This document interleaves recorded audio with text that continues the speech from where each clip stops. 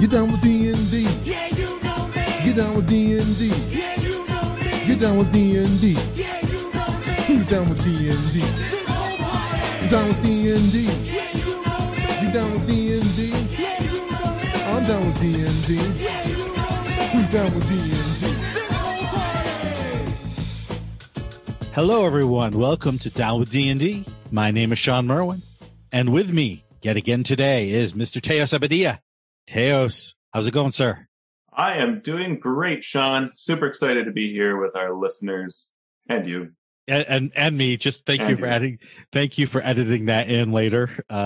It's true. I mean, regardless of the pause there, it's true. Right. It is the truth. The pause is just my brain. We do enjoy each other's company. We're not just faking this. It's true. And or are we? Is this all a role-playing podcast that's teaching you the tips? That's right. Tips for role-playing, pretending to like someone. It's the latest, greatest game.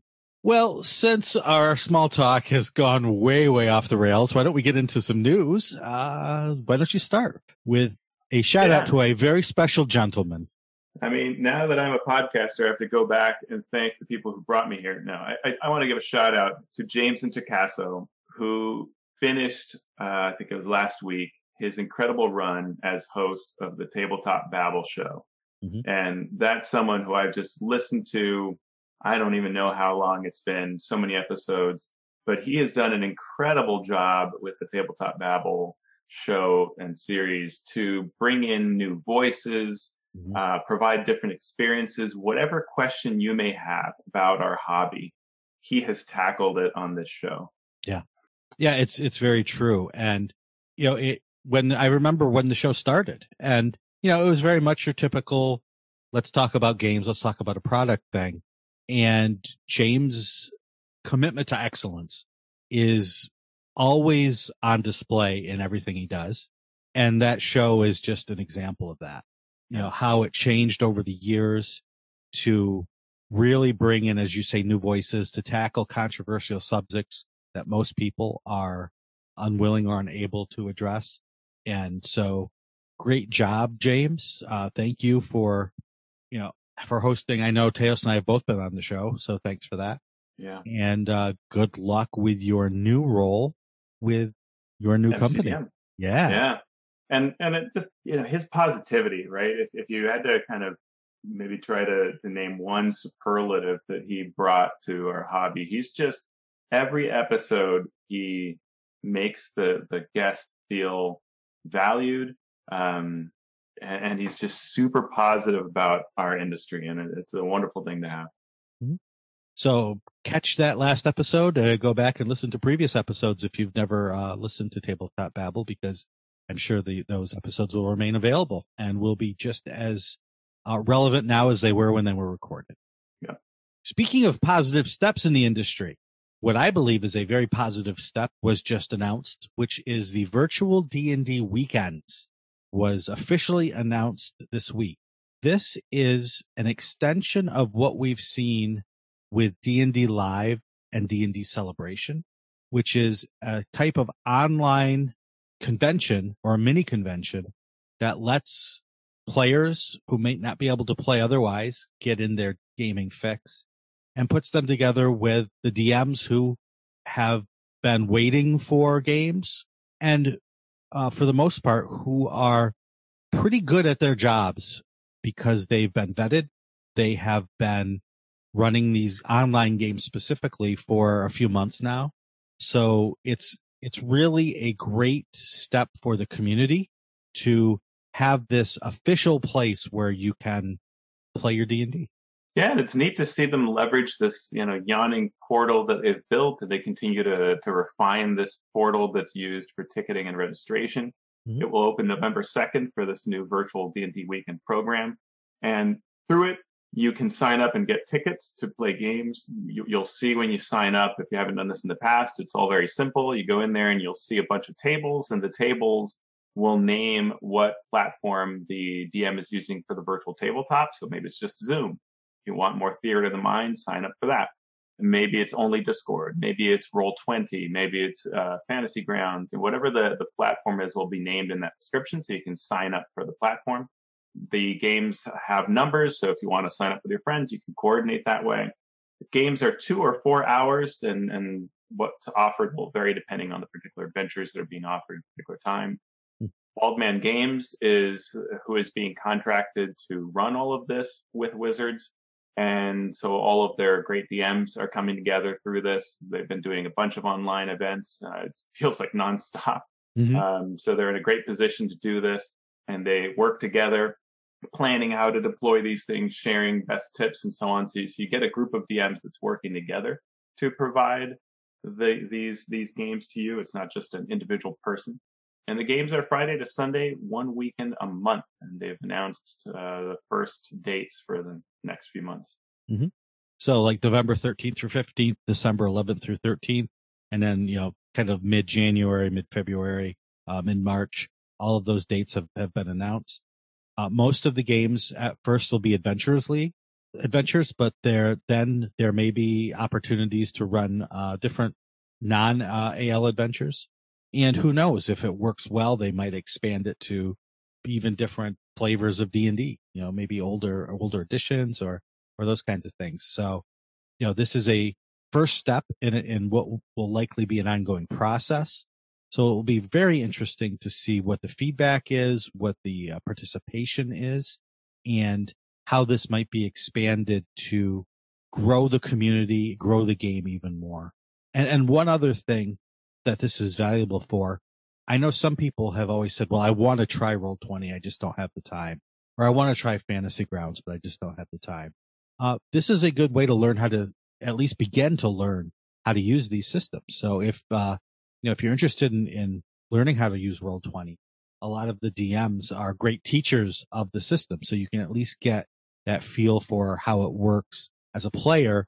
And then maybe you can take the step from player to DM if that's your end goal. Yeah, and that it really is true. I signed up for a Fantasy Grounds game once. I'd never used Fantasy Grounds. Before the game, the DM set some information with a link of like, hey, here's the thing if you want to brush up, but you don't have to, and had send some information to them. When we arrived, our characters were set up, and they walked us through things in like 20 minutes. And I think none of us knew Fantasy Grounds at that time. And we all had a great game, right? And it's like, now I know how it works. Right.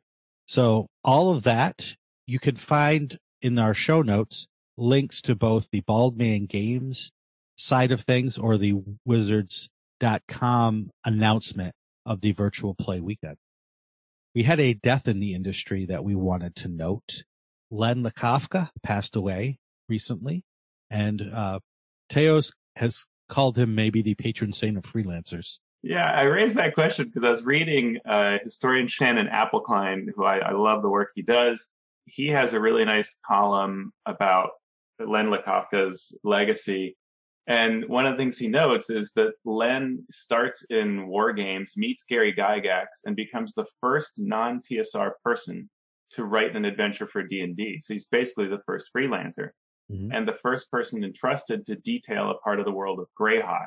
Yeah. Which back then was a very big deal that Gary would have trusted him to do so. He also apparently was paid $10,500 to write the trilogy, the L series of adventures, which is more and sometimes much more than some people are paid today for that kind of word count. Adventures back then were pretty short. Even if they were big, this might be more than some people are paid today, which is very, very sad. So for all those reasons, like, gee, this guy might be the patron saint of freelancers, So. Yeah, and I mean, back in the 70s, $10,000 was no joke. Yeah. I mean, it's still no joke today, but back then, that was a halfway decent, not maybe a living salary, but halfway decent pay for writing 3 adventures. So. Yeah. So, it's pretty interesting to note and think back on the legacy that he left. Yeah, I remember he wrote columns for Dragon Magazine that were well received, widely read, kind of a mainstay of that publication for years. He also played Leomund, so all those Leomund spells. Yep. Leomund has passed, but left his legacy for us. For sure. Liar's Night, we have some new posts about Wave 2. Teos, you want to talk about those? Yeah, so we talked about this, I think, last episode or the one before that. They have released Wave 2 of encounters for the Liar's Night event that they do every year at the Adventurers League. When you're running a D&D Adventurers League adventure, you can throw one of these sort of random wandering monster encounters, and they come with rewards. So you have now 2 waves of them, and the third wave will come out this week. By the time this podcast airs, the Wave 3 should be out. So there's some fun things. Even if you're not running AL, you can mine these encounters for ideas. It's sort of a fun way to throw in some October, Halloween kind of fun into your game. Also, they're having now a costume contest. There's a hashtag DDAL and then the hashtag Liars Night. Use both of those on whatever your social media platform is. And you can win a scroll of disguise self for your character, which I think is a great idea. Yeah. Dress up and win something for your actual character. Yeah. I'm going to dress as an exhausted commoner. As a freelancer who prays to Len LaKafka. Yes. So all of this ends November 2nd. If you're doing Extra Life, you can extend it for streams and other Extra Life events through November 9th. The DMs Guild is having a Halloween sale. The sale is ongoing, will be still going for a couple of days after this episode drops. They have reduced the price on some spooky titles. So you could just go to dmsguild.com and click on the Halloween sale link to see everything that they are selling at reduced price. What is the spookiest thing that you have up there, Sean? The spookiest thing I have up there would be probably the Suits of the Mist, the first adventure for Adventurers League. For the Ravenloft. Curse of Strahd season. Yeah, that's great. Yeah, I have the Artifact, which is from that same series. Yep. That's pretty spooky. Yep, I remember playing that. I didn't know you had written it, and it was a very interesting, fun adventure, kind of like playing D&D with the game of Clue. Yep, exactly. Yeah. So check that out. Speaking of the DMs Guild, there was a title on the guild that I wanted to mention. When we started talking about the adventure that we're reviewing today and for the foreseeable future, Rime of the Frostmaiden, there is a section in the adventure that talks about character secrets. And one of the things we noted was some of the secrets are cool. Some of them are just kind of blah. Some of them just don't make any sense. And there is a product up on the guild that addresses that issue. It is called Chilled Secrets, Dark Alternatives to the Character Secrets from Rime of the Frostmaiden. And it has tables of different kinds of secrets that you can use. There's the legal entanglements and dark accusations. So if you have sort of a dark past and someone's after you, troublesome family and questionable friends.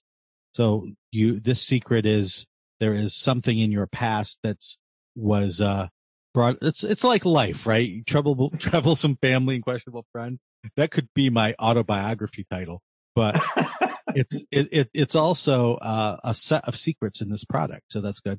Then there's planar entities and profane ties. So things where your entanglements are of the more arcane or planar nature. And then there's blind ambition and vain conceit. So things that are within yourself that are the secrets, not something that's happened outside of you. And so there are some really cool ones. There are some ones that I wouldn't personally use, but there still might be interesting for your campaign. So it's a couple bucks on the DMs Guild, written by John Christian, Zach Goins, and Troy Sandlin. So these are the kinds of products I love to see because they're short, they're quick, and they fill a specific niche that DMs might need help filling. And so, it's not a long adventure. It's not a big set of races, classes, those kinds of things. It's just, it fills this one niche very nicely. Great. Also on the DMs Guild, first of all, I have to say, I'm so thankful. My wallet and I are so thankful that there are no new minis announcements this week. But someone has gone and created a set of, it looks like it's the start of an adventure series on the DMs Guild that lets you fight creatures that have D&D and WizKids minis, which I think is great. I've long thought about doing this, and then I never get around to it. So I'm so glad someone has. And they began with the Snowy Owlbear. So there is what's called Snowy Owlbear, Fight Your Minis, Icewind Dale, Rime of the Frostmaiden. And this includes stat blocks for the Snowy Owlbear and various permutations, which is probably good because the Snowy Owlbear generic stat block is pretty blah. And then they have various encounter ideas and also some suggestions on how you can use additional Icewind Dale minis that appear in the Icewind Dale mini set from D&D. Nice. Well, that will be an interesting series to keep an eye on, though, because that is really a great idea as people who are into minis, not that we know many of them, will specifically look for adventures that allow them to make the most use of that. So that is a keen idea. There is a survey out for D&D Beyond letting you tell them what you would like to see, what you want to see more of on D&D Beyond. Yeah, I did this survey. It's pretty interesting. They ask, sort of what brings you to the site, how often do you use it, those kinds of things. But a lot of it's really looking at specific questions on the type of content, both blogs and videos that you enjoy and that draw you to the site. So I think it's a very useful thing to fill out and give your feedback. It's a good chance to shape what will come in the future. Mm-hmm. Virtual Gamehole Con is on the horizon. It is, if my memory serves, November 5th through 8th. Gamehole Con is generally one of the bigger and more well-attended conventions, especially by people in the industry, such as Wizards of the Coast staff. But it will be virtual this year for obvious reasons. And you can still sign up to play or to watch people play online. There is a link in our show notes to the page where you can buy your badge and get your link to Discord where everything will be running from, and sign up to play, watch, or otherwise partake in the content. Yeah, and there is a new issue of Dragon Plus up. We spoke last week about Dragon Plus. Well, they just dropped the next one, and there are a number of fun things in this issue. Greg Tito wrote a short story called Ice Out, which is inspired by Rime of the Frost Maiden and also the film Knives Out. So that's cool. Congratulations to Greg Tito on releasing a short story. That's I think it's like a neat checkbox, right? That you can do a short story for the sort of Dragon magazine type thing. That's awesome. They don't do a lot of those, that's for sure. Yeah. And there are a number of fun things. There is, believe it or not, an article both on dogs and on another one on cats. So you can choose what you like the best with adventure ideas. There is an article on solo adventures with the sidekick rules. They tell you about the Sage Advice revisions we covered a couple episodes ago. Adam Lee, who's a great designer, has a behind the screens segment where he talks through how to make monsters scary and takes a couple of different examples of monsters and thinks through whether they should be able to be redeemed or not. Oh, I should also say that there is a free download of Frozen Offerings as a solo adventure. Mm-hmm. And then the Best of the Dungeon Masters Guild reviews a number of fun adventures, and including giving you a free download of Tomb of the Trickster God and lots more, your usual free maps as well, which is great. Continuing to put out strong content for DMs and players to pick from. So that's great. Yeah. Speaking of making things scary, DM Samuel blogged about how to bring horror themes to Rime of the Frost Maiden. And this is something when we get into our main topic in just a few minutes that I'm going to talk about a little bit more. What did DM Samuel have to say about it? So he was kind of responding to some criticism out there that we were told, like, oh, it's like The Thing, this horror movie, and that it isn't really. But he argues that it actually kind of is. It has a lot of these pieces that a movie like that uses, a lot of these elements that a movie will use or a novel will use to create sort of the sense of dread and horror. And he then gives you 12 different ways to bring this out of the adventure and reinforce it. And it's really well done. I really like what he describes here. Things like paint a vivid picture, use your voice softly, show despair, show death, feel the cold, feel the food scarcity. To the idea of just like bring this in constantly, right? Have NPCs talk about how they're scared, how they're afraid of different elements, so that it's constantly registering, right? Mm-hmm. The feeling of the unknown. So there are a lot of really good ideas that I would recommend anyone running Rime of Frost Maiden should read this blog post. Excellent. that leads us directly into part 7 of our look at Icewind Dale, Rime of the Frost Maiden.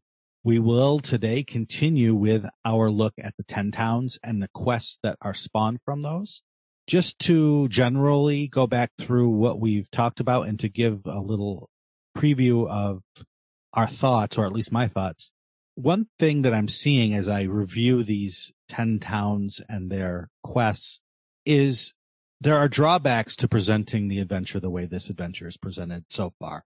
I think it's great for a certain style of DMs. I think it's great for certain styles of campaigns. But one thing that it doesn't present is a great base of operation, because each of the towns is glossed over pretty quickly. It doesn't really take the time to detail anything more than just a touch on what's in these towns. Now, that's not necessarily a bad thing, but in terms of a horror campaign, if it is going to be a horror campaign, I think one of the things that's important is to have a base. And for horror to work well, at least in my estimation, you need to be adrift for a bit, but there has to be this base to show change, right? You feel safe in this town, then bad things happen to the town. But if you're constantly moving from town to town and never putting roots down, those roots can't be torn up by horror. Yeah, I agree with you. And the thing is, this is not an adventure that sort of feels like a heroic journey either, right? It's really a sandbox adventure. And a sandbox adventure is sort of an interesting thing with which to then have horror as your main concept. Right. If we look back at previous hardcover adventures, some of them presented a very specific experience, right? Tyranny of Dragons was a continuing narrative where you went from one scene to the next scene to the next scene to the next scene. And that's fine. That was what the experience was supposed to be. It was the first big adventure that they released. And that is not an uncommon kind of campaign. So that you really never had a home base, but that's okay because there wasn't supposed to be. The experience wasn't supposed to be settle down and then move out from there. It was always constantly moving. Out of the Abyss, again, was a specific experience. It was, you are trying to leave this Underdark area. So that's what the experience called for. Acquisitions Incorporated, completely different experience. This is establish a home base and make your home base great and play around with your home base and settle into your role. And the adventure was designed in a way to enhance that experience. I feel like this adventure not only doesn't have an experience it's trying to present, or at least I haven't seen it yet. I feel like it doesn't provide the tools to create any kind of experience well, if that makes sense. Yeah. There isn't, like, obviously there's the theme of we're in a frozen land, right? Like cold and things like that. But the mechanics of how it's set up do not necessarily reinforce these other themes. Right. And it's hard to know what the themes should be. And there are no tips or hints. There's no prompts that are telling the DM, here's how to do this, right? Yeah. And so I think when we create games, when we write adventures, we always need to keep this in mind. And I am not blaming any of the writers on this project for this, because this is an issue, a larger scale issue, right? Individual freelancers, 5, 10 freelancers working on a project cannot do this on their own. They can only write the small piece that they are given. This has to be a top down thing where it's looked at and said, all right, how do we expect this product to be used? And how can we best present what we're giving them in order to get that experience? Or if we're going to allow them to create their own experience, what tools are we giving and what direction are we giving to enhance that? And I'm still struggling to find that. Yeah, and I would say that Avernus has some of that too, right? Because it's not clear what the DM isn't really given that picture of here's the experience you're supposed to create and the themes you're supposed to reinforce. And there's some obvious things like, well, devils and bargains, but Right. things don't drive at that constantly. It doesn't permeate everything, and it does not connect everything.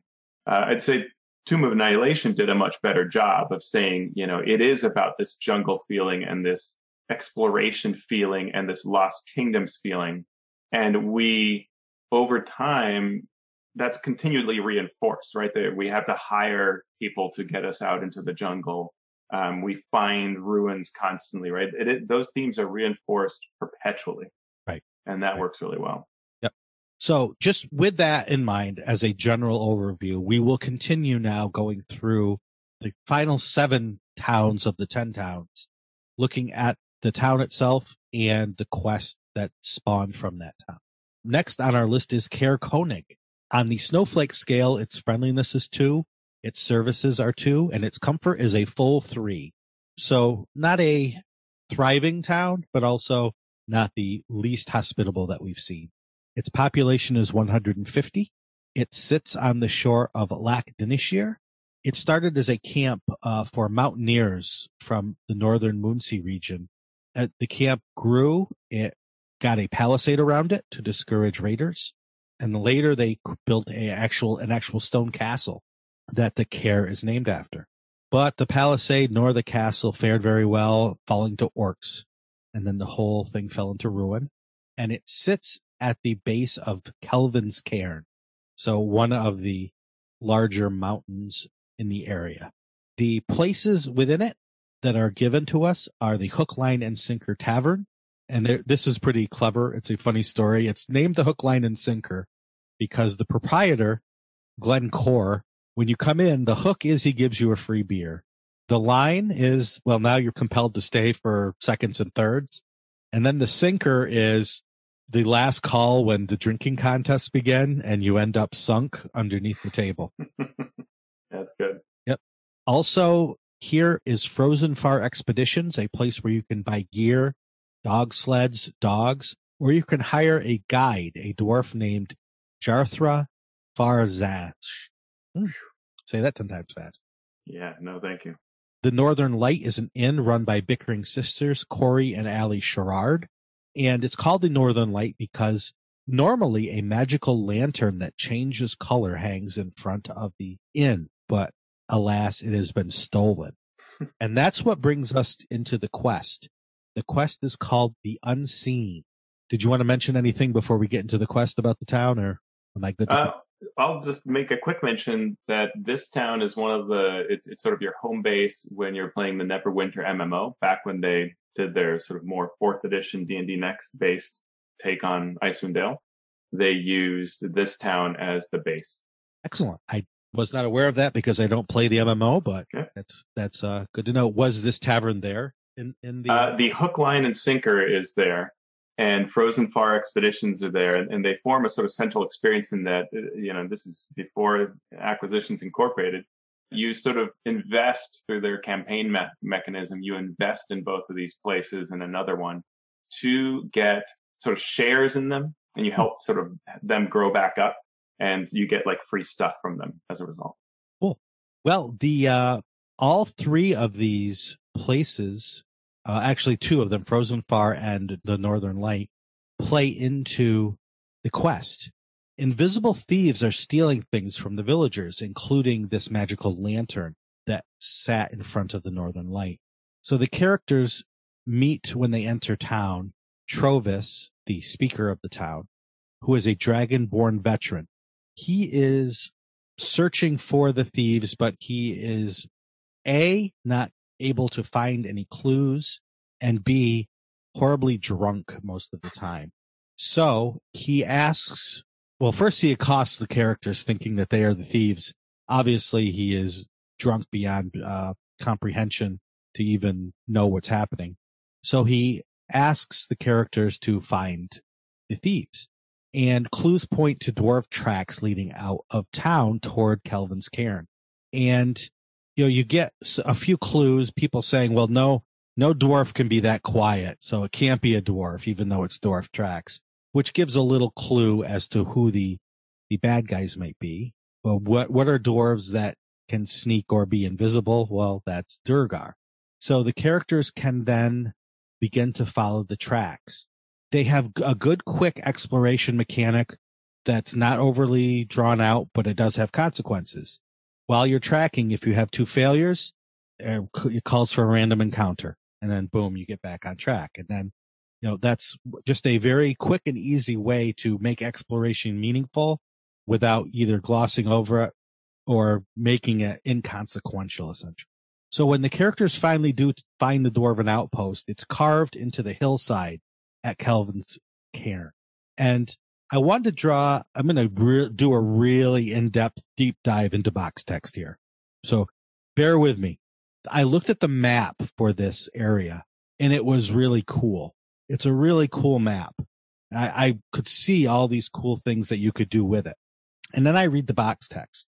Now you have to understand the map. It looks like kind of a horseshoe. So a canyon ending in a dead end. And then there's a door and a couple of places where there's openings that you can see out of the side of the hill that this is carved into for a guard outpost, basically. So the box text starts thusly. A blocky stronghold bereft of warmth or charm juts out of a hillside in a rough crescent shape. And my first thought was, I can't even parse that. Okay, a blocky stronghold. So I see blocky stronghold, I think of fort. Bereft of warmth and charm. I don't know what that means. Are there charming strongholds? I don't understand what that means. I love when words are used to create sensory things. I love when words give clues for something that might come later. This is just odd. Yeah, something like cold, dark stone might have worked better, or bleak and desolate, or something like that. But yeah. Right. Okay. So, a very small thing, right? This is not a huge thing. This is me being very nitpicky. A blocky stronghold bereft of warmth and charm juts out of a hillside. So when I think juts out of a hillside, I think of a hill with something sticking out of it. This is literally the opposite. This is and then it says juts out of a hillside in a rough crescent shape. So what I see is like a circle, and then jutting out of it is something sticking out. And this is, like I said, literally the opposite. It's like a horseshoe shape, so it's inside, and there are a few little parts that of buildings, of walls that come out of the hill, but most of it is actually set into the hill. So right from the start, that description, if I read that description without seeing the map, I would think it would be just the opposite of what the map showed. It makes you wonder if something got changed here, or if maybe the map was designed by a different person that wrote the text, or any number of things like that. That was my question. Yeah, I'm never too harsh on the writer here. No. Where I look at this is the developer. Yeah. Because there are gonna be things that happen like this, and I guarantee that anything I've written, and I'm sure some things you've written, has moments like this. And then that's when I ever compare an A/B comparison of what I turned in, what came out at the end. Mm-hmm. Usually, I'm very pleased to see that someone corrected that mess that I handed in. Yeah. Because they saw it, right? They saw this, and they had the thoughts that we're having right now, and they go, well, that needs to change, and I'm going to change it for you. And so it's very strange that this did not get changed, because it is, it's the sort of opposite impression one gets between the box text and the map. Sure. And I mean, you stole my thunder, because that's what I was going to say. Sorry. No, it's totally fine. This will make me sound less like the jerk that I am.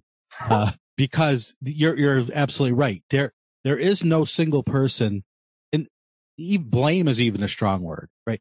There is no single person that caused this disconnect between the map and I just, taking the finished product for what it is. This is something that I am always aware of. I try to be aware of in my own writing, right? When I go back and I reread and I say, okay, as the DM who's about to run this, does this make sense? The next sentence is, only part of its construction is visible. The rest is buried in the stone. How do you know? How would a character know that? They see a door, right? This is starting to make assumptions that things that the characters wouldn't know. A large double door of stone serves as the main entrance. How do you know? How do you know what the main entrance is versus these other things versus a hidden entrance? a main entrance is sort of a subjective thing, unless you're looking at a castle with obviously here's the drawbridge, right? So it's just, there are other doors. So how do you know this is the main entrance? They talk about frozen waterways where a stream used to flow out. How do you know a stream used to flow out?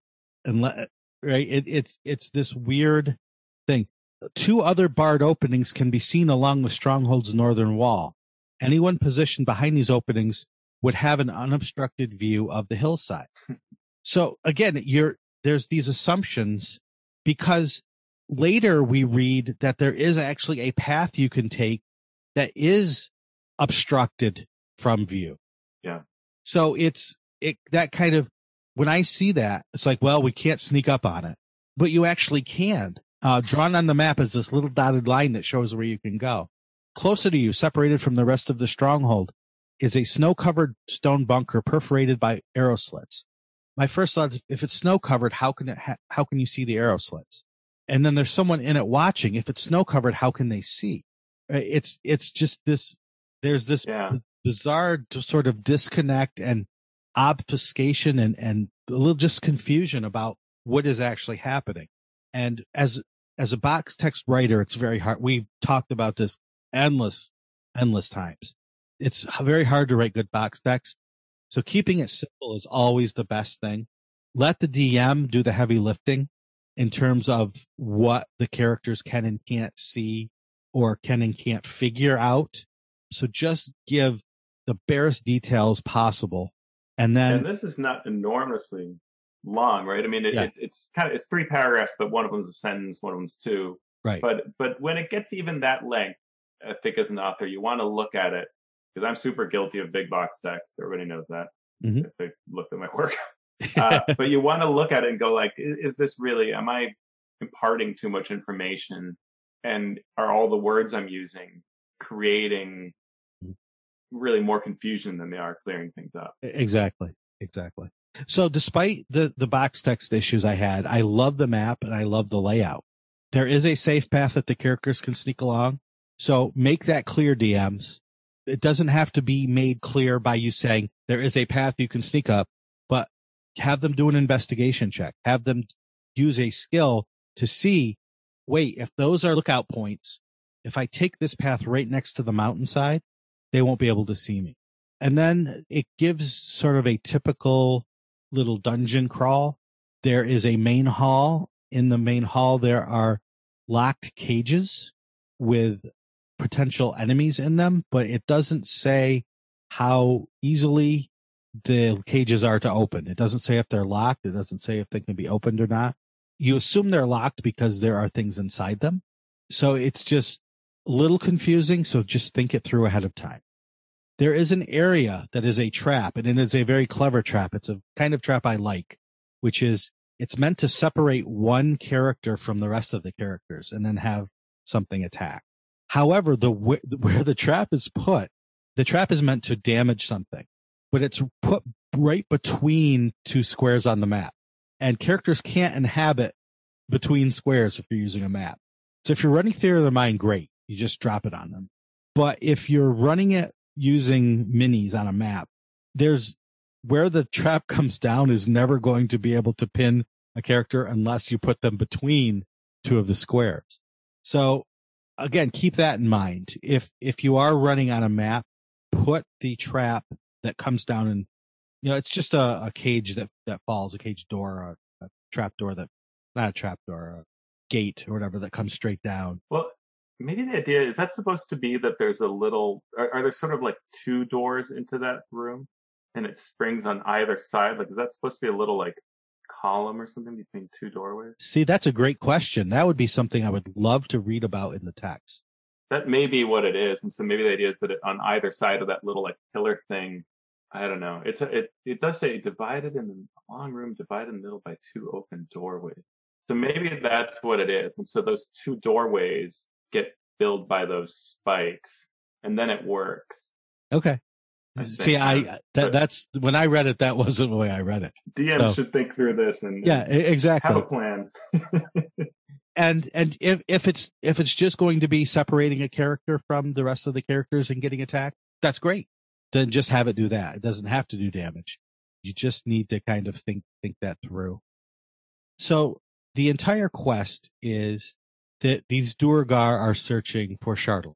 And so they go out and search, they go invisible, they go into town, they look around, and the Duergar who is doing this is the brother of the Duergar who is set up in Lonelywood, which we will discuss later, and is the son of the Duergar who is the overall villain behind the creation of this Shardolin dragon that's going to be used to attack the Tentaps. So this is possibly the first look that you're going to have at that plot. The clue that you're given at the end of this can either be if they capture the Duergar alive, he says, you may have caught me, but wait, my brother, blah, blah, blah. Or there's a note that sends the characters to Lonelywood. I'm sorry, not Lonelywood, East Haven, to set up the plot that's going to happen there. And there is a lot going on in that town, as we will find out. So if they find that note, it basically tells them exactly where to go when they get to East Haven. I am saying the right one, right? I've got way too many tabs open. East Haven. Okay, cool. Yeah. So just be aware that if you give that away, that takes away any investigation they need to do about that specific location in East Haven. They'll probably go to East Haven and say, "Hey, where's the ferry? Oh, there. Here we go." And they'll march right to the ferry. And I think that's fine. East Haven has a lot to it. Mm-hmm. It's one of the reasons I think it's a good choice for an initial town. So you could maybe start here and link to it that way. But East Haven's got a lot going on. So it's fine if you quote unquote, spoil this. I mean, the characters feel good. I like design wise that there are two ways to get the info, because speaking to the boss doesn't tend to happen, right? Most characters just murderize the enemy, and then later someone will go, "Hey, we could have maybe asked them questions." So having the note is smart design, gives you that fallback. If they murder it, they get to pick, still get some information. Mm-hmm. But overall, I really like this because the quest is short enough. It doesn't drag on for too long, and you can really just get right to it, as opposed to some of the other quests that we'll talk about that I think are a little too much, that go on a little too long. I like that this is short and to the point, and it gets you into one of the major quests of the adventure. Yeah. All right. So up next is Dugan's Hole. Dugan's Hole is probably one of my, I have the most problems probably with this place. And it's down to a simple thing that we'll get to. Well, I'm just going to say it up front. And it's that, I did time in North Carolina. I went to high school there. I have a good feeling for the southern areas of the United States. And I know why we use humor all the time for them. But it's sort of like we've come along to where we now do not try to do stereotypes and overly harmful tropes around any particular peoples and so on. And yet the last remaining one that seems to be okay is Southerners. We can still make jokes about being inbred and dumb and uneducated and all package it in a way that's very obviously Southern. And that's what Dugan's Hole does, which it didn't, I don't think, really do in the lore before. I mean, Dugan's Hole was a sort of backwater town, but it added to it now are accents that are Southern in the way that they're written. And then there is, a number of things, as we'll see, that kind of push that up. And all of it just sort of weighs on me a bit. And again, I've been in North Carolina. I've made many a Southern joke and imitated a Southern accent, but it just all packages around together as an official D&D where I think it's time to start taking that kind of thing out. Mm-hmm. So Dugan's Hole wins the award for only a single snowflake in friendliness, services, and comfort. So much for Southern hospitality. The quest here is Hold Up. The population is 50, which is down half from what it was in Legacy of Crystal Shard just 4 years ago. It is the smallest and poorest town and the furthest away from everything. It's located on the Redwaters Lake, just south of Goodmead. So in Dugan's Hole, townsfolk approach you to ask you for help with their wolf problem. And this is one of those things that how you feel about this will vary. I've heard a number of different feelings about this on the internet with the awakened animals. I think that can be quite fun, especially when done well. You did that greatly in your intro adventure. So there are two awakened winter wolves named Koran and Kanan who are working for an awakened woolly mammoth named Norsu. And they periodically come out here and basically demand food and gold from the town in order, so they're sort of like the extortionists. It's not exactly clear in the text how this happens. Like, is someone filling up saddlebags? Are they just carrying away some food? And they're like, how are they taking food and gold? Not, there's a little bit that feels a little weird, but I guess that's the idea, is that people say, hey, we have this problem with wolves, and they're sort of extorting. The big thing that just happened is that two teenagers, Silja and Finn, brother and sister, were kidnapped, and they want you to go rescue them. The speaker is no help at all, which is a thing that often happens in adventures where you're sort of given a quest. You're going to want some more information. You're going to go want to talk to people, and people are not going to help you. Mm-hmm. And it's kind of like, what's the purpose of that? Yeah. Like, why make the person in charge useless? Give them a little bit of information that they can give to you. They're also kind of stubborn, and if I were to create a stubborn NPC, I prefer, if I interact with one, I prefer if it's one where I can change it somehow, right? Win them over. When I read this, I thought, hey, maybe this changes later, like later on, they come around and like you more, but I'm not expecting that. Yeah. So what will end up happening is that you end up meeting these two winter wolves, Kanan and Koran, and they're going to try to trick you into going to where the PCs already want to go.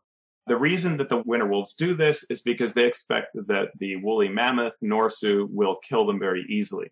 Okay. And then a blizzard hits, and the wolves apparently help you, which is sort of interesting. And then when you arrive at the place, they actually hang out outside, figuring, oh, well, Norsu will kill them. So we'll just stay outside. It's a little bit weird. And what's strange is that, the whole time the DM sort of has this knowledge of what's really going on. And the players sort of think, oh, yeah, the wolves are helping us out. The place is extremely cool. It's an old frost giant lodge. There are several entrances. So it's possible that you can have a very different experience depending on which way you approach this.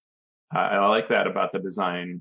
And it's right. The three entrances are right on the front. So that you kind of have to choose which way to go. Mm-hmm. I think this also is something that can reinforce that sense of horror, right? Because you're going in a particular way, you don't know. And one of them flickers a torchlight, so you're probably going to, unless you want a direct confrontation, probably going to avoid that. And you can actually accomplish a fair bit depending on which way you go without alerting anyone. Mm-hmm. And so it's possible you could even free the teenagers without a fight. That's kind of interesting. And it's even possible you can avoid a fight when you encounter Norsu. But one thing that's interesting, you have to sort of declare that you want to do this. Basically, the moment you see Norsu, there's going to be a fight. Mm-hmm. And so you would have to choose to say in initiative, to speak out on your initiative count and go before Norsu in order to talk them down, which is sort of, that doesn't tend to happen a lot. And what I would say design-wise, if you want characters to, and DM-wise, if you want characters to interact with something, you need to allow for that, because as soon as you roll initiative, players glaze over and go into combat mode. Yeah, that's unfortunately very true. And, as a player, it's always hard to give up an action that can be so valuable, especially at low levels, to do something that may be totally irrelevant. Yeah, and maybe they aren't supposed to give up an action, but that it's that kind of question of that's where you need that guidance to exist. Yeah, no, it does say any character who can act before Norsu first can use an action to attempt to calm the mammoth before it attacks. Oh yeah, that's probably not happening. Yeah, the whole action seems and unless again, the druid already said they wanted to talk to it and goes first. Right. Yep. So there are some fun elements. Frost Giant's throne that's in this old Frost Giant Ice Lodge. It's magical. It can summon a blizzard. I immediately think, gee, I wonder whether you can move this, because if I know the players that I run this for, they would be like, let's put this on a sled and we will have our portable blizzard generator come along with us wherever we go. Snowmaker. Yep. Nice. One really nice element is that 3 kobolds have snuck into this place and they are hiding in a room, very afraid of these awakened animals. So that can create a neat interaction. And there's a Remoraz tunnel from long ago that was used by Remoraz to dig into this place. And actually, we get a nice piece of ecology and treasure here. I really, really love this design, where the left in this tunnel is apparently what Remoraz secretes shortly before giving birth. And so you can find this valuable residue, which becomes your treasure, and sort of a neat, great opportunity for like the ranger or druid to shine here, someone who knows nature. Oh, nice. It also provides an escape route if you are trying to run away from these animals. So I like a lot of what's going on at the Brass Giant Lodge. And then it ends on my least favorite part of this section, which is that when you get back, presumably with the teenagers, you are told, so you bring the kids back to the mother, Hilda, and she is overjoyed that you've done this. And it says here, treasure, Hilda married her older brother, who was a hunter. He passed away but left behind some magic boots he won from a wayward adventurer, and so you get these boots. And it's like, really? Did we have to throw in incest? Like, yeah. Well, I mean, you're right that the connection between incest and the Southern accent, that's the problem. Incest is obviously it is not a good thing in terms of, continuation of the species, but what's the word I'm looking for? Sociologically, worldwide, it is something that has happened. And rather than just if you're going to do it, you're absolutely right. You don't just say she married her older brother, boom, that's it. Right. Because what we're doing here is it's neutral, right? And when it's neutral, there's the danger that it's somehow acceptable or right. Oh, it just is, right? Because you can't do anything. You can't get mad at Hilda. Like, what are you, right. And there's nothing you can do, and you can't really even you can feel sorry for her, but there's nothing actionable here. Right. If you're going to give me the storyline, give me something actionable. That's it, right? That's the thing. If they are in such dire straits in this town that this is the only way they can survive, that's something the characters can do something about. Right. Right. That's something that, hey, let's bring in settlers, or let's take people from here to there. That's something that characters it's a problem, and it's a problem they can solve. So let's make that part of the plot if you are going to bring up that subject. Otherwise, just leave the subject out completely, because as you said, it doesn't add anything to the adventure. Yeah. And I think, for a large number of people who would run this town, it's sort of like, yeah, okay, you're making fun of us. Got it. Yeah. Yeah. And that's absolutely a problem. Absolutely. Yeah. So one more town I think we can sneak in, even though it is the largest town. Yeah. And that is East Haven. It's not the largest town in terms of size, but it is the largest town in terms of plot. So on the snowflake scale, it has 2 friendliness, 3 services, and 3 comfort. So there is a lot of services and a lot of comfort, and fairly friendly. The population is 750, down from 1,500, maybe. And so when I think of East Haven, I think of Deadwood. It was founded by thieves. They refused, these thieves, to kowtow to the Powerful Thieves Guild where they lived before.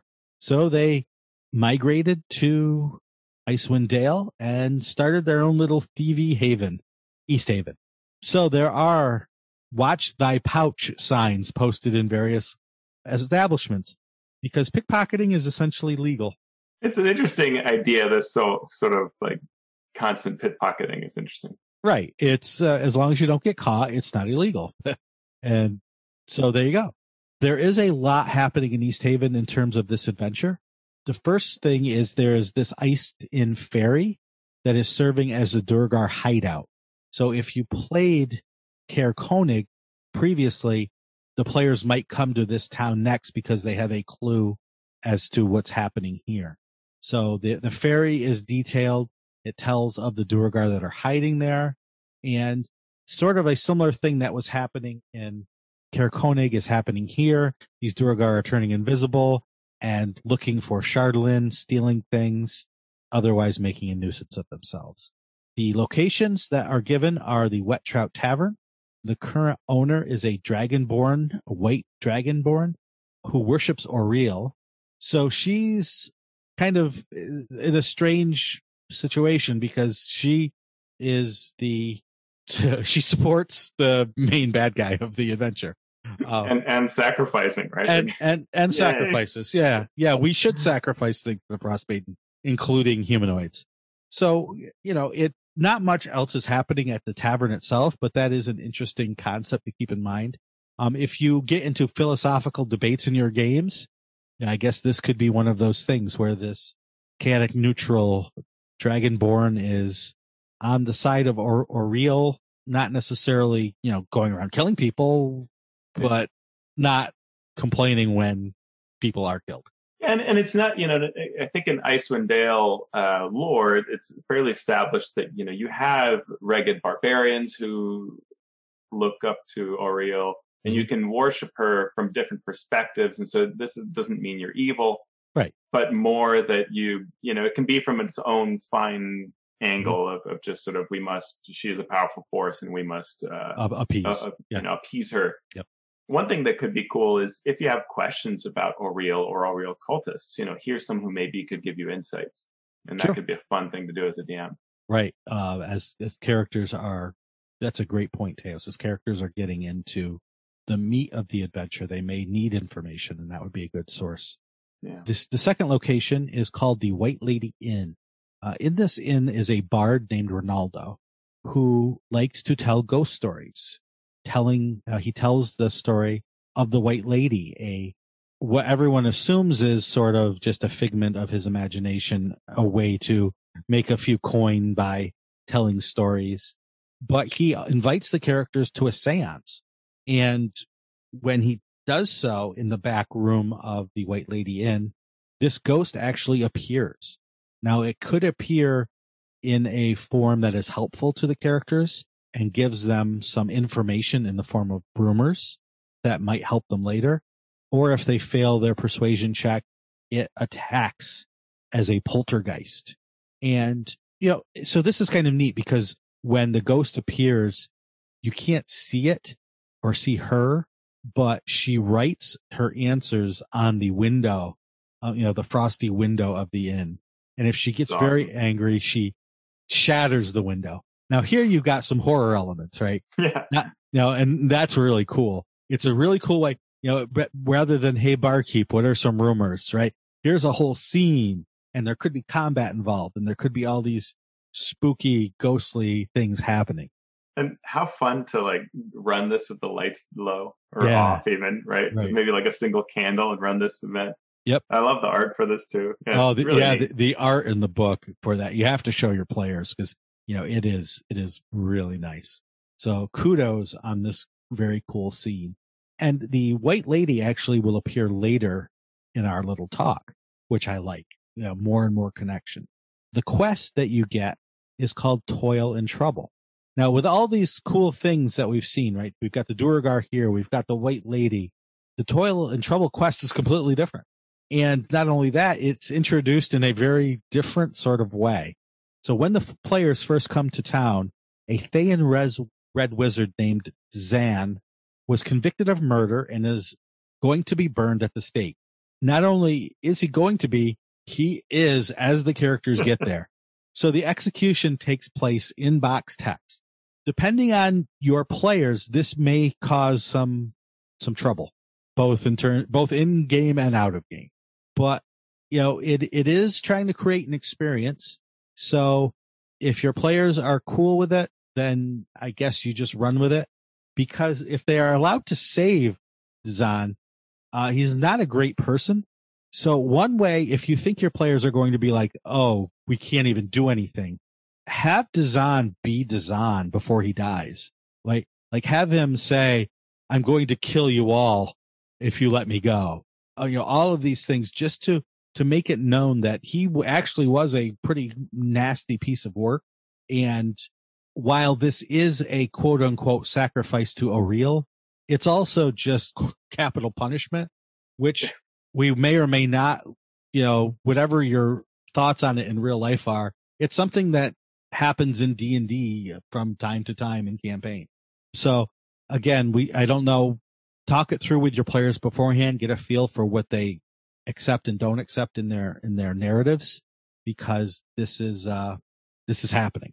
The weird thing about this, well, the box text tells you that his execution is, quote, for the crimes he has inflicted upon Dalefolk, but they never really go into any other detail. So even if the players say, well, what did he do? It's not really told to you explicitly. It's not like, oh, he killed these 17 people, right? It's just like he did the bad things.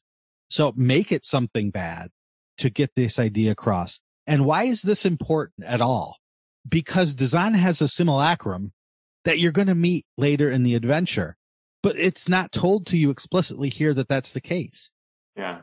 It's not told to the DM, which is a right. bit of a... It's not told to the players or the DM, really. You have to follow a couple of links to an appendix where you can learn that. But unless you do that, you don't even know that Dazan will appear as his simulacrum later. So you may want to drop some clues to say what he looks like or something about him that will be memorable, because 7 levels down the road, the characters are going to run into him again. And if you want that to have any impact at all, you need to set that up here. So just keep that in mind. And it is that later piece is really cool. So you do really want this to sort of happen. I think it's great if they're in East Haven and they see this so that you get that payoff later. But I agree that you need to somehow reinforce that this person is truly evil. Things like, if like maybe you are standing next to someone in town that goes, I'm so thankful this is happening because I heard otherwise, my dad was going to be sacrificed. Mm-hmm. Yep. Now he has another month, right. Thanks to this. Like, oh, yeah, it's something like that, right? Just, right. If he doesn't get murdered, someone good it will be. Right. So after this scene, which is, hugely controversial, hugely important, although we don't know that it's important, Imdra, the captain of the East Haven militia, asked the characters to search for some missing fisherfolk. So you can go out, and this is where the quest actually starts. The fisherfolk's boat can be found near a cave entrance, actually 3 cave entrances. We're getting a theme here of different ways that you can enter the quest final dungeon area. And the first thing that happens is some harpies attack. Harpies are rough. If you're at only first or even second level, harpies can be very rough, so be careful with that. If they're third level, okay, you're probably getting into territory where it's fine. First or second, be very, very careful. And to be clear, 2 things, right? They fly, so they can stay out of reach if they want to, which is really rough at low levels. You don't have any options. So consider not doing that. And they have the ability to charm you. Yeah. And they can, when they charm you, just in case you aren't up on your harpies, normally if you're charmed and you take damage, you snap out of it, or at least have a chance to. If the harpy that charmed you is the one attacking you, you don't. I'm fairly sure that's the rule. So that's right. That's very rough. You're incapacitated. You ignore the songs of other harpies, and you basically try to be right next to the harpy. You won't avoid opportunity attacks. You do get to repeat the saving throw at the end of your turns, but it's nothing based on damage. Yep. So there you go. Yeah. The overall, I'm going to try to summarize this because we're running low on time. The overall quest here is okay. I feel like this is the first one I've read that I feel like the maps are really cool, but they don't have enough content with them to justify having this big map and these overly expansive descriptions of the areas. I feel like these could be done with like 2 rooms and nothing would be lost. In this area, there is an area where now this is cool, but it doesn't play out in terms of anything that the characters will interact with or do. One chamber has cave drawings of frost giants sacrificing themselves in a pool, but it's never explained what it means or what happened or what your characters can do about it. In another area, you see frost giants frozen into the walls. Again, very cool detail. What does it mean? It doesn't mean much. And it doesn't necessarily achieve horror Right. or something else like that. Yeah. And that's what I'm waiting for, a horror aspect. Now, one of the skeletons, there's a frost giant skeleton that does rise up out of this room that's filled with bones. But that's not horror. That's a skeleton rising up and attacking, a la any D&D adventure that you see. So I see this beautiful map with all these intricate details, 3 different ways you can enter. I want it to mean more. I want there to be an exploration portion of it that is meaningful if you're going to give me this. Otherwise, just give me the 2 chambers and the things that happen in those chambers. Because these are just the kind of kickoff quests. And I've only started feeling it when I get to this particular one. And then that feeling carries on more for me. The whole point of this one is there's a hag who is killing and eating things. And that part is definitely your gruesome horror type. Yep. Yeah. I mean, it's totally, you can totally play it up. The problem is that hags are so overdone by this point in 5e. I think every adventure I've seen has hags doing sort of similar things, and it sort of loses its effect when used so much. At least to me, because I've been running adventures now for the last 5e adventures for over and over and over. But you can either defeat her or you can make a deal with her to spare her life, and she will pull you up a treasure from the bottom of the lake. And she keeps to her word. If you let her go, she says, in an hour, come to this point along the lake shore and you will find treasure. And sure enough, it's there. There are 4 crawling claws. Yeah, there are crawling claws that come out after you too, but the treasure is there. Sean. Yes. Most agreements come with a few clause. That's true. That's true. You always have to read every clause. Mm-hmm. The most important thing that you get here is a cauldron of plenty. It is a cauldron that magically creates stew that can feed a town. So if you find this and you take it back to town, you are everyone's best friend, and they want to pay you a lot of gold for this because it can feed their town, and food is at a premium right now. And maybe they can stop sacrificing people if they have this cauldron. Right. And that's a point that's not made, that I didn't read it, but that's an important point. Well, and I think they get to that with this whole town hall capers, right? I am glad when I first read it, I thought, oh, they're not going to say anything about this, but they do then give you these capers. And I think that's meant to reinforce that, which is cool. Yeah, and the capers are cool. So once there are 2 capers. One involves the cauldron. One involves the Shardlin masthead that was brought back to East Haven by some fishermen. The cauldron caper is, the cauldron comes back, and one of the other speakers, I think it's Targus, learns from a spy that he has in East Haven that this cauldron's here. So thugs are sent to steal it. And if the players are guarding it, then they fight the thugs. Otherwise, they later find the guards were killed, and then they have to try to track down where the cauldron was taken. The Shardlin caper has to deal with the Duergar who are there. There is a Shardlin-infused masthead that's being kept in the town hall. The Duergar find out about it, and they break in to try to steal it. This, by the way, is a nice piece of lore here, that this is the masthead that showed up in Legacy of the Crystal Shard. Mm-hmm. So the idea is, after those events, which maybe your players had a hand in, not the characters, but the players. So now this masthead of this boat's on display, which is kind of cool. That is cool. So that is another caper that the characters may try to foil or have to deal with after it happens. You definitely want, I think, as the DM, to have them directly involved rather than in the aftermath. Yeah. So you want them to be on hand for some reason when this caper goes down, to make it more of an active thing rather than, okay, one more thing we need to follow tracks and investigate, because there are enough of those already in this adventure. And there are neat elements. I mean, they give you maps for the town hall, so you can decide, how do we want to protect this town hall, which gives that sort of, protect the base sort of scenario. Yep. And you mentioned the White Lady. Yep. The White Lady reappears here. When the characters go in to view the masthead, there is a woman tied to it. And sort of a la The Ring, right? She has her head down and her hair in her face, so you can't see her face.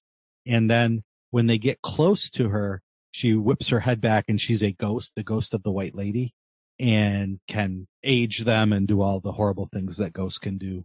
So it's neat that they bring this piece back in a progression rather than just having it be this one thing that's just hanging out there. Yeah. Yeah, I mean, there's a lot, right? You think of like, okay, you've got these towns that have this tiny little thing you do, and then East Haven somehow has all these quests. And what's funny is a lot of this work, like this whole the two capers, the earlier quest, right? None of that is technically a quest that levels you. Right. Only that the rescue the fisherman is technically one that levels you. Is what I understand.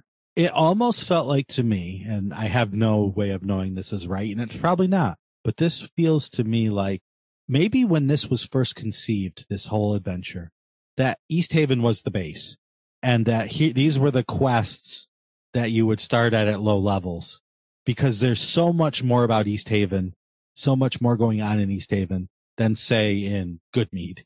Right. That I just get that feeling. Or they turned it into a freelancer and told them, write 500 words, and they turned in 5,000 more than they were supposed to. That could be too. That could be too. So we have now made our way through 6 of the towns. Can I say one more fascinating piece here? And that is that it's not entirely clear, like, exactly how you'd end up at this, but if you happen to go to the town library, it has the spell book that Zahn had. Yep. And if by some weird reason they were to get that could also figure into later events, because one of the problems is the simulacrum can't get spells because it lacks the spell book. Right. So for some reason you had this, that could be end up being part of the story later. So you can decide whether you want to push up that aspect. But I like that East Haven has, a DM can really do a lot with these different stories that are going on here. The seance, the 2 different capers that you could run both if you'd like. There's a lot that you could do here. Yeah. Based on what I've read so far, if I was going to establish a base, it would be East Haven. It seems to have the most going on, and it does have these different threads that you could follow. So, yeah. With that is a definitely full episode plus. We will see if we can finish up the 10 towns in our next episode. I think we can do it. I think we can too. So for all our listeners out there, thank you so much for listening. We appreciate having your ear for another week. If there's anything that we can do to make your listening easier or instruct you better in the things that we're talking about, please let us know. You can let us know on social media. You can let us know through our website. You can let us know via what Teos is about to tell you, where you can find him. Find me on Twitter at AlphaStream or on my blog, alphastream.org. I recently talked about adventure design there. And I also check out the Misdirected Mark forums. Mm-hmm. And you can find me on Twitter at Sean Merwin. The Misdirected Mark forums are at forums.misdirectedmark.com. And our show's Twitter address is at DownWithDND. Down with D&D is a Misdirected Mark production, the media arm of Encoded Designs. So, Mr. Abadia, what would you like to do now? Let's go kill some monsters, Sean. I like that. Get down with D&D. Yeah, you know me. Get down with D&D. Yeah, you know me. Get down with D&D. Yeah, you know me. Who's down with D&D? This whole party. Down with D&D. Yeah, you know me. You down with D&D? Yeah, you know me. I'm down with D&D. Yeah, you know me. Who's down with D&D?